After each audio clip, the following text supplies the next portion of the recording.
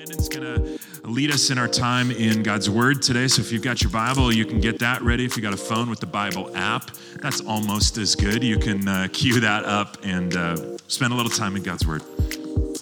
Thanks, Ron. Well, it's good to be with you again this morning. As Ron said, we're going to be starting a new series in the book of Exodus, and so I'm looking forward to that. It's personally my favorite to just walk through a book of the Bible. Certainly don't think it's the only way or necessarily the right way, but it's an enjoyable way. And so we'll be in the book of Exodus. If you have a Bible, we'll begin in Exodus chapter 1 in just a couple of moments. I was kind of joking earlier with the first service. If you've been with us for a while, you maybe remember our series through the Gospel of Mark. Took a few years, then Ron got here, helped us close that out. If Ron wasn't here, we'd be in Exodus for like the next 40 years, but Ron's here, so it's just 20 weeks, so that'll be slightly better.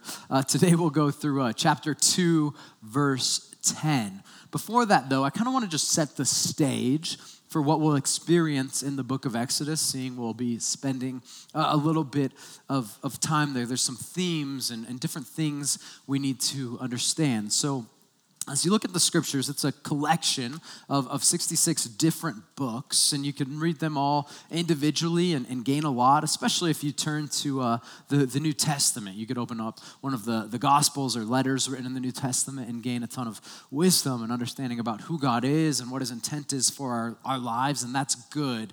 But you really just can't understand the scriptures, the way they're intended, and to the depths and really brilliance that God has provided in his word if we skip these first two books of the Bible. Genesis and Exodus provide this really amazing foundation. I honestly view it as kind of a key. It's the gateway into understanding so much of the scriptures, and you can get a lot of good without it, but it just isn't the same. You don't see the whole picture that the scriptures provide. And so there's a few themes we need to understand with that in mind before we jump in. The first is this: the scriptures tell the story not of you and I.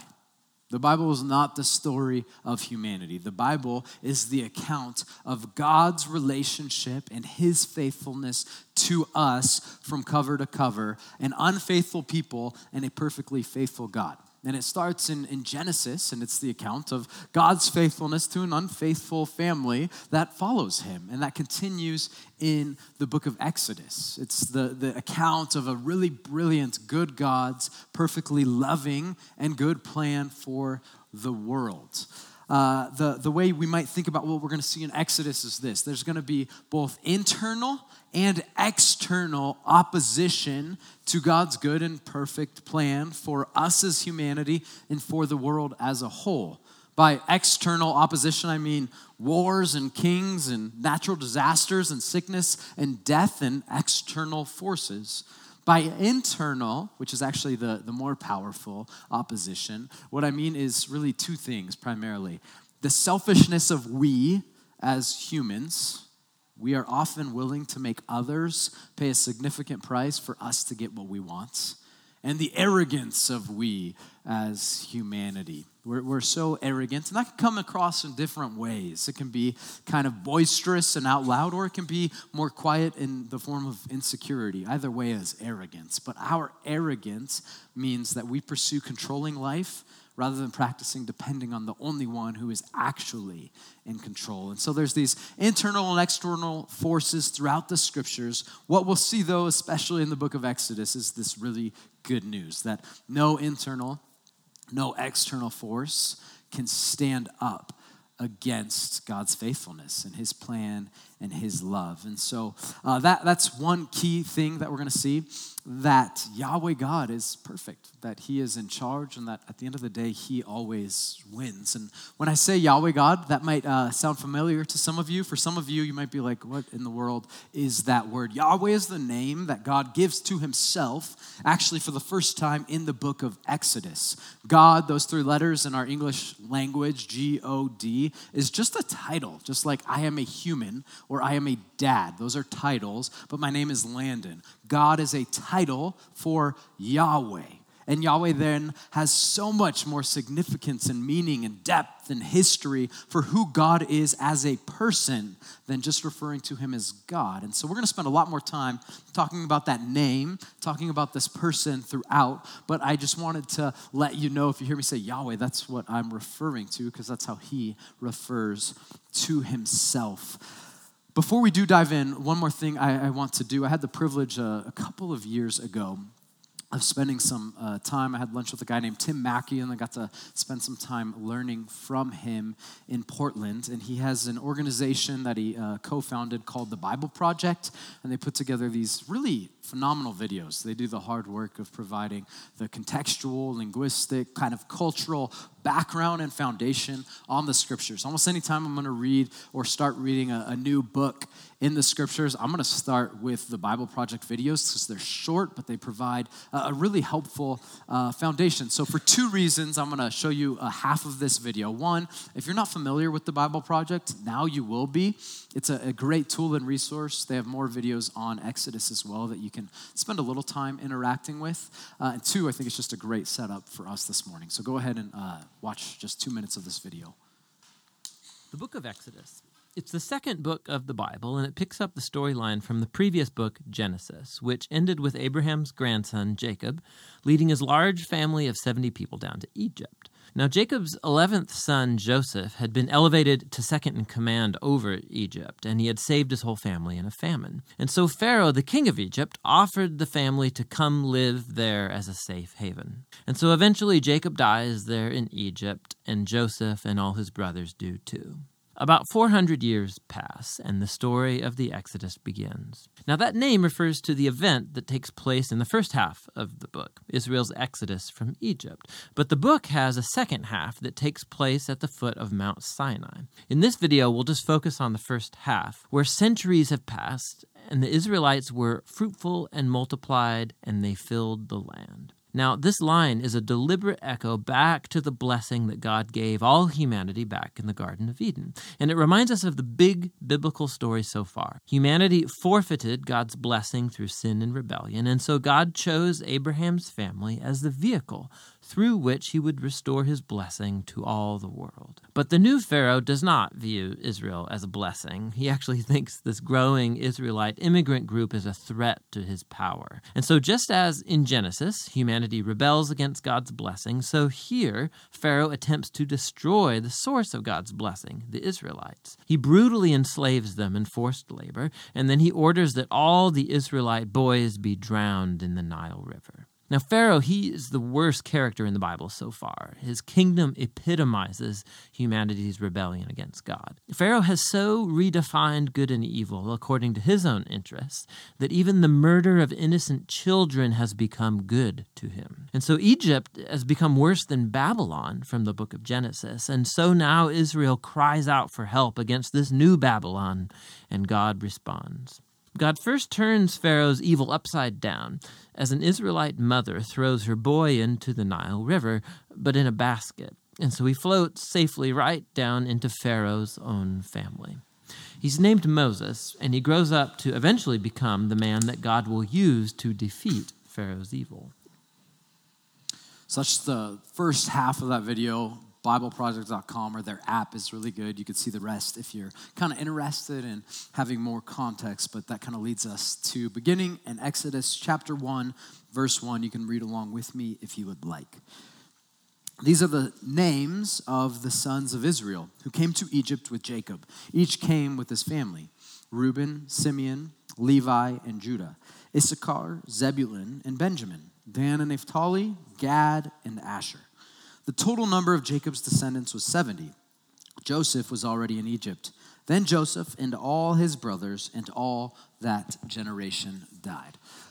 The first 6 verses here really just function as a bridge for us, the reader, to know as the narrator is kind of connecting these dots that Exodus is a connection and the ongoing story about God's faithfulness to his people from Genesis. Genesis, as I mentioned earlier, was the story of this family that was just described. Exodus will now be the story of their extended family as it relates to God's faithfulness to them. If you really want to do some groundwork and prepare for the next 20 weeks, it would be really helpful to read the book of Genesis over the next few weeks. It would take you 2 to 3 hours, or you could listen to it, but there's so much foundational character work the Bible describes about who God is that paves the way for what happens next.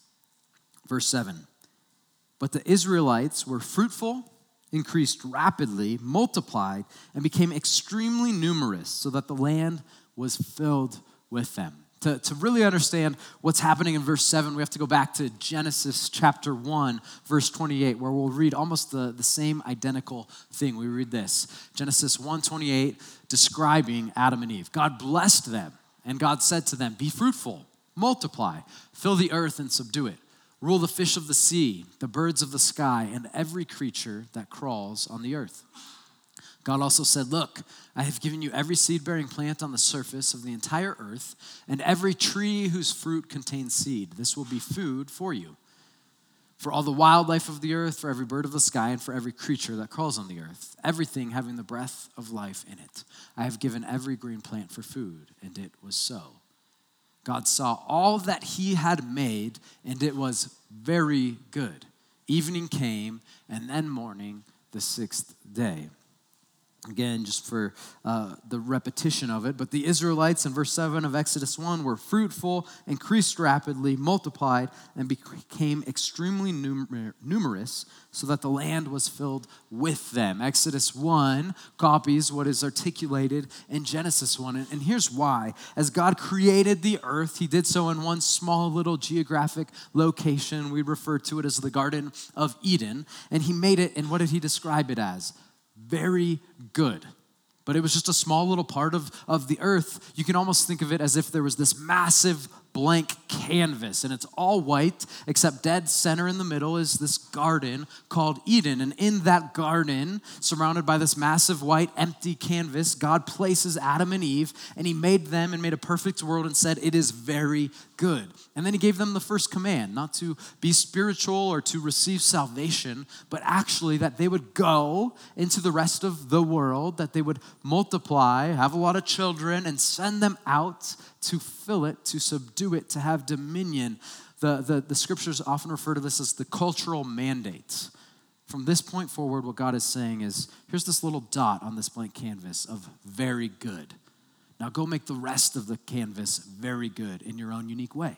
God made us as humans to be creative, to be co-creators. He placed his image and likeness within us, his goodness, his love, his creativity. And so in essence, he's saying, go make culture, extend this canvas, color it in and make it beautiful, make it very good. That was God's plan in Genesis with Adam and Eve. It's his plan in Exodus with his family, his people continued. And it's his plan today for us, his people, as his church. Not to come into a building to gain a lot of spirituality or holy knowledge or anything of that sort, but to go out into the everyday stuff of life and to produce excellence. Culture making, if you will. Andy Crouch has a book called Culture Making, and he describes that verse, Genesis 1:28. It's really like how you get from a chicken to an omelet and a Sunday brunch or breakfast. It's really good to go from that. It's this reality that we're all wearing clothes. We're not naked right now. That came from all kinds of materials and designers and things to make good, very good products. You're sitting on chairs instead of the floor. This is all culture making. It's making the world very good, better, increasing, filling. I love people's creativity, to go to a restaurant and see how a chef mixes all these different ingredients with specific techniques, and then you eat something and you're like, this is incredible. That's the making of culture, the extending of the very good that you and I are called to extend as well. And the way that we're neighbors with the people that live next to us, the way that we share streets, and the way that you embrace your vocation and handle your finances, the way that you interact relationally. The number one, the very first command that God himself gives us is there's a blank canvas, and the dead center is God's presence and his creation, and it's very good. Extend the very good. That's what we read as a continuation of Genesis 1 and Exodus 1. Now you see why it's good that Ron's here, because we've made it 7 verses and haven't really gotten very far. So verse 8, a new king who had not known Joseph came to power in Egypt. He said to his people, "Look, the Israelite people are more numerous and powerful than we are. Let us deal shrewdly with them. Otherwise, they will multiply farther, and if war breaks out, they may join our enemies, fight against us, and leave the country." So the Egyptians assigned taskmasters over the Israelites to oppress them with forced labor. They built Pithom and Ramses as supply cities for Pharaoh. So in essence, what has happened is God's desire in Genesis chapter 1 has come true. For God's people, very good has happened. They've grown, they've multiplied. He's been faithful to his promise to Abraham. And it's continuing. They're producing good and they're cultivating. But there's this really important shift that's happening that we have to go back to Genesis 12 to understand. Let's read that. Genesis chapter 12, verse 1. God's speaking to Abraham, who's the really founding father and patriarch of this family. He says this, "I will bless those who bless you. I will curse those who treat you with contempt, and all the peoples on earth will be blessed through you." To this point, Egypt has been blessed. It's flourishing. They're cultivating. Good things are happening. They've really become the world power at that time and point. But because of Pharaoh's decisions here to now oppress and abuse God's family, there's going to be a shift. They will no longer be under the covering of God's blessing. They're actually removing themselves. That's key to understand. They're removing themselves from God's blessing, and they're actually stepping into his curse because of how they're treating God's people. "I will bless those who bless you, and I will curse those who curse you" is a theme we're going to see throughout the book of Exodus. We continue to read in verse 12. I love this verse. "But the more that the Egyptians and Pharaoh oppressed them," the Israelites, God's family, "the more they multiplied. The harder Pharaoh tried to take away the very good that God placed within his people, the more the very good multiplied." The more effort that Pharaoh put into extinguishing this people, the more the opposite result happens. Again, verse 12, "But the more they oppressed them, the more they multiplied and spread, so that the Egyptians came to dread the Israelites.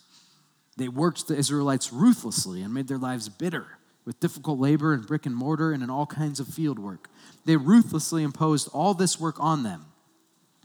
Plan number one is what has just happened. Pharaoh said, they're gaining too much power. They're gaining too much good, and both selfishness and arrogance, this internal opposition to God's good and loving plan, are getting in the way. And so Pharaoh says, we need to do something to contain their very good. Otherwise, they're going to take from our very good. Their power will outgrow ours. So he oppresses ruthlessly, and it does not work. Here's the theme for this morning. It falls under the umbrella of the internal and external forces, but more specifically this. The plans of powerful men have no chance when they oppose the promises of Yahweh God.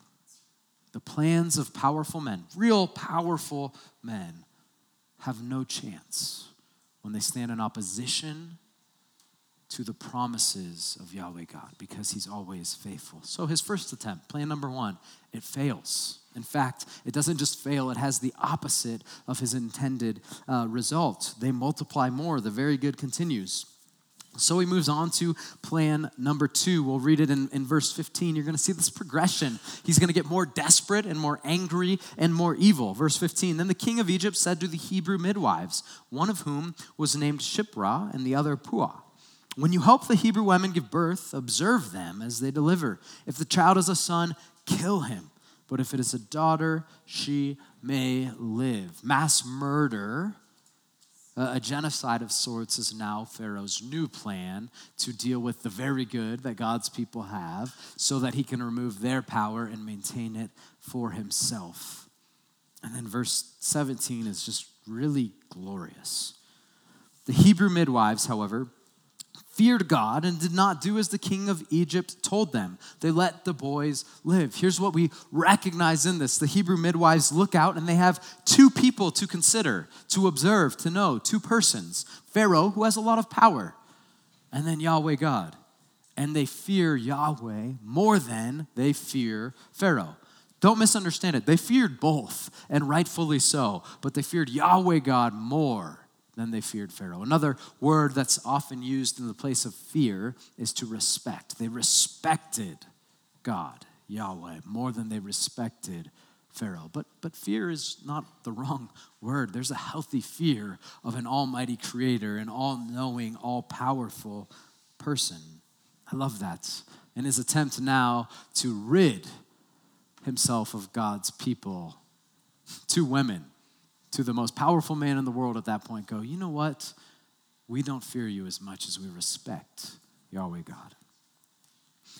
Verse 17, the Hebrew midwives, however, feared God and did not do as the king of Egypt had asked them. They let the boys live. Verse 18, so the king of Egypt summoned the midwives and asked them, why have you done this and let the boys live? The midwives said to Pharaoh, kind of comically, the Hebrew women are not like the Egyptian women, for they are vigorous and give birth before a midwife can get to them. It's kind of their way of not having to answer directly. Verse 20, remember, God will bless those who bless Abraham's family, and he will curse those who curse them. Pharaoh's receiving the impact of the curse in this moment, but look at the blessing part. So God was good to the midwives, and the people multiplied and became very numerous. Verse 21, since the midwives feared God, he gave them families of their own. God blesses those who bless and places those who do good to his people under the umbrella of his blessing. And then there's this curse that is there for those who unjustly oppose God's good plans. Plan one, oppression, ruthless abuse to try to bring down and deflate and defeat God's people does not work. Plan two is also met with failure. He goes to murder and says, I'm going to have all the midwives murder the Israelite baby boys. That does not work. Failure is becoming this pattern for Pharaoh. And so as that happens, the degree of his depravity and evil and anxiousness, so lengths that he's willing to go to get what he wants. Notice I said earlier, we will do anything often. We will put any cost necessary on others to get what we want. And Pharaoh is the epitome of that. It gets extended now here in verse 22. Pharaoh then commanded not just the midwives, all his people, you must throw every son born to the Hebrews into the Nile, but let every daughter live. That's such kind of almost flowery language for what is actually happening. He is commanding everybody in this nation to take young babies who are crying and have no control. They're completely susceptible and dependent on others to care for them, to grab those baby boys and to chuck them into a river to drown. This is extremely ugly and horrendous, and we need to take that in. This is one of the best things about the Bible is that it does not hold back. It does not pretend that life is all daisies and roses and happy. It's not. There's a lot of real ugliness then, and there's a lot of real ugliness today in our own lives, in our own worlds. And so we can know that God understands that. This is not some fairy tale. Pharaoh murdered by means of drowning a whole lot of boys under 2 years old. Here's why that matters. Here's why I point that out. Because a lot of really awful things are about to happen to Pharaoh and to the Egyptian people. And if we look at that in an isolated context, we might go, how can a good and loving God do this? Well, our God is merciful and he's gracious and he's patient and he's forgiving. But there is a point, thank God, when he says enough is enough and he will, with power, bring about justice where oppression has happened. And so we need to remember this about Pharaoh's character because later it's going to come back into play. The plans of powerful men are nothing when they stand in opposition to the promises of Yahweh. Now we're going to read verses 1 through 10 of chapter 2. Now a man from the family of Levi married a Levite woman. The woman became pregnant and gave birth to a son. When she saw that he was beautiful, she hid him for 3 months. But when she could no longer hide him, and she got a papyrus basket for him and coated it with asphalt and pitch, she placed the child in it and set it among the reeds by the bank of the Nile. Then his sister stood at a distance in order to see what would happen to him. Pharaoh's daughter went down to bathe at the Nile, while her servant girls walked along the riverbank. Seeing the basket among the reeds, she sent her slave girl to get it.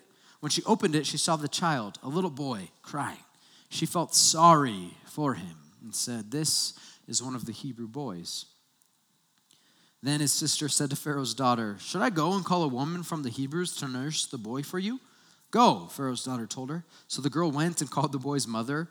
Then Pharaoh's daughter said to her, "Take this child and nurse him for me, and I will pay your wages." So the woman took the boy and nursed him. When the child grew older, she brought him to Pharaoh's daughter, and he became her son.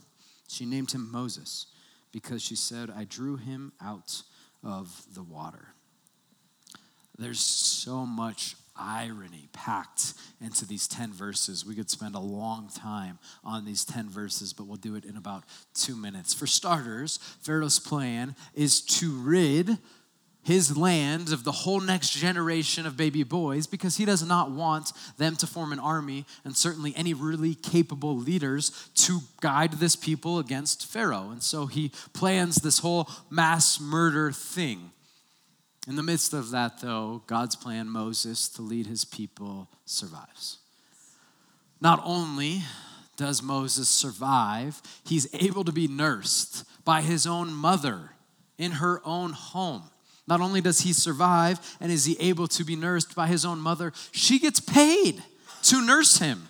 That doesn't happen today. You don't get paid to nurse your own children. But just to kind of throw this out in Pharaoh's face, his mom gets to nurse him and get paid to do it. Not only does he survive, not only is he nursed by his own mother, not only does she get paid to do so, but then he is raised under Pharaoh's own roof. Here's what that means. That all the boys that would be adopted, right, as his son, are going to be groomed as they're grown to be the next great leaders in this family and for this nation. So within his own household, Pharaoh is raising and grooming Moses to one day become the leader that will bring Pharaoh down. This is where the scriptures are incredible. Not only is God going to defeat Pharaoh, but along the way, for our sake, this is key, this is for our sake, God is going to show just how well he's thought this through, just how much he knows the details of what is going on, and how little control we and any powerful person in the world actually have.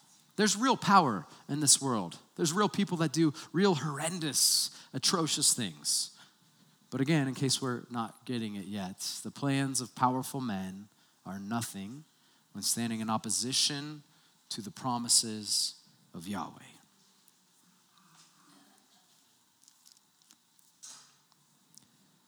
We're going to continue to see more as we dive deeper into this series in the book of Exodus, this umbrella theme that there's going to be external opposition. We talked about some of that today. The second half of Exodus is a lot more about the internal opposition against God's good and loving plan for the world and for us. We see that the plans of powerful men, real powerful men, are nothing when they stand in opposition to God's promises. But there's this deeper, more significant truth and goal at the heart of Exodus. I love how Albert Baylis in his book, From Creation to the Cross, describes this. He's referring to the book of Exodus, and he says this: "For it," Exodus, "recounts not simply a spectacular miracle or even a score of them." There will be a lot of miracles that happen in this book. "But a revelation of Yahweh, a revealing of a person, the God named Yahweh, the true God." The goal of God's activity here is to have his people learn to know Yahweh. That's my prayer for us as a church family in this series. Not that we'd memorize all the miracles and know the 10 Commandments. Not that we would just enjoy a pretty dang spectacular true story. But that we would get to know the person behind it all, Yahweh God. That we would have him revealed to us by the power of the Spirit, and that he would lead us. That we would intimately walk with Jesus through the everyday stuff of life, recognizing that he and he alone is truly in control. That this good God loves us deeply. Let's go ahead and pray. Yahweh, I thank you for who you are. I thank you that who you are is love, that you love us deeply and care for us. Lord, I request today for everyone in this room, for our church family as a whole, though we don't deserve it, you would grace us with knowing you more. that this knowledge, intimate, personal, real knowledge, not just informational knowledge, this experiential knowledge of who you are would guide every part of our lives. We love you and look to you now. In Jesus' name, amen.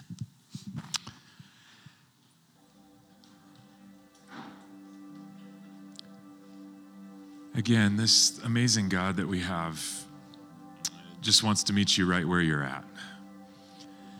I'm wondering if maybe you're facing some opposition today.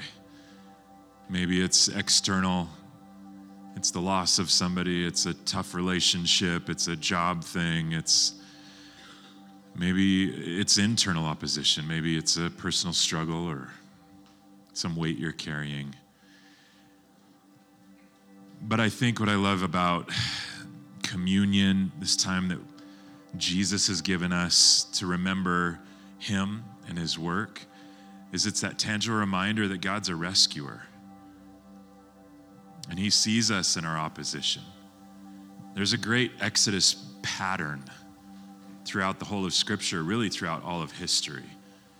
And the pattern is that God hears us and sees us in our struggle, in our opposition, and then he initiates a rescue mission to deliver us.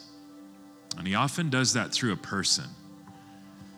In Exodus, he's going to use Moses in a pretty special way. You fast forward to the person, capital P, of Jesus, and how God floods through the person and the work of Jesus is phenomenal. There's opposition in Exodus from Pharaoh. There's opposition in the New Testament from Herod. And in both cases, there's an onslaught of a killing of baby boys. And Joseph gets the word from the Lord and sends the family with Jesus down to Egypt, ironically, to escape that opposition. You know, God can use any sort of means to deliver us. But in a spiritual sense, he has delivered us from eternity without him. He's delivered us from sin and death through the person and the work of Jesus Christ. And that's something only God can do. And so as we have time to spend communion together, it's really that time for you and Jesus to connect. I'll encourage you here in a moment to go up either side of the stage and grab the communion elements, or there's some in the back there. And you can take these back to your seat and take on your own. And you'll find the elements there that represent the sacrifice of Jesus, the love of Jesus for you. And we're called to remember him. The cracker represents his body, which is broken for you, and the juice represents his blood that was shed for you. I encourage you just to take a moment, go back to your seat with the elements, and just keep your opposition before the Lord in prayer. But more than that, see Jesus in the midst of that opposition. See him coming to rescue. See what he's already done for you, and then what he can do for you going forward. You're not alone in whatever opposition you're facing today. Please remember that as you spend time with the Lord. And so, Father, we just thank you for the gift of Jesus and his perfect sacrifice. We don't take it lightly. We remember him today. We remember your work today. And we ask God to remind us of just how close you are, that you are with us. You are our conqueror, our king, our victor, and our friend. You are our rescuer. So we're looking to you. In Jesus' name we pray. Amen. With that, my name is Nate Huss. I'm one of the team members here. Thanks so much for joining us. If this is your first time, welcome. Glad you're able to tune in. If you want to jump over to restorationaz.org to learn a little bit more about who we are. And we say this every time, but we mean it. Remember, Jesus is the only one who is trustworthy always, no matter the moment. So press on as we continue to practice the way of Jesus.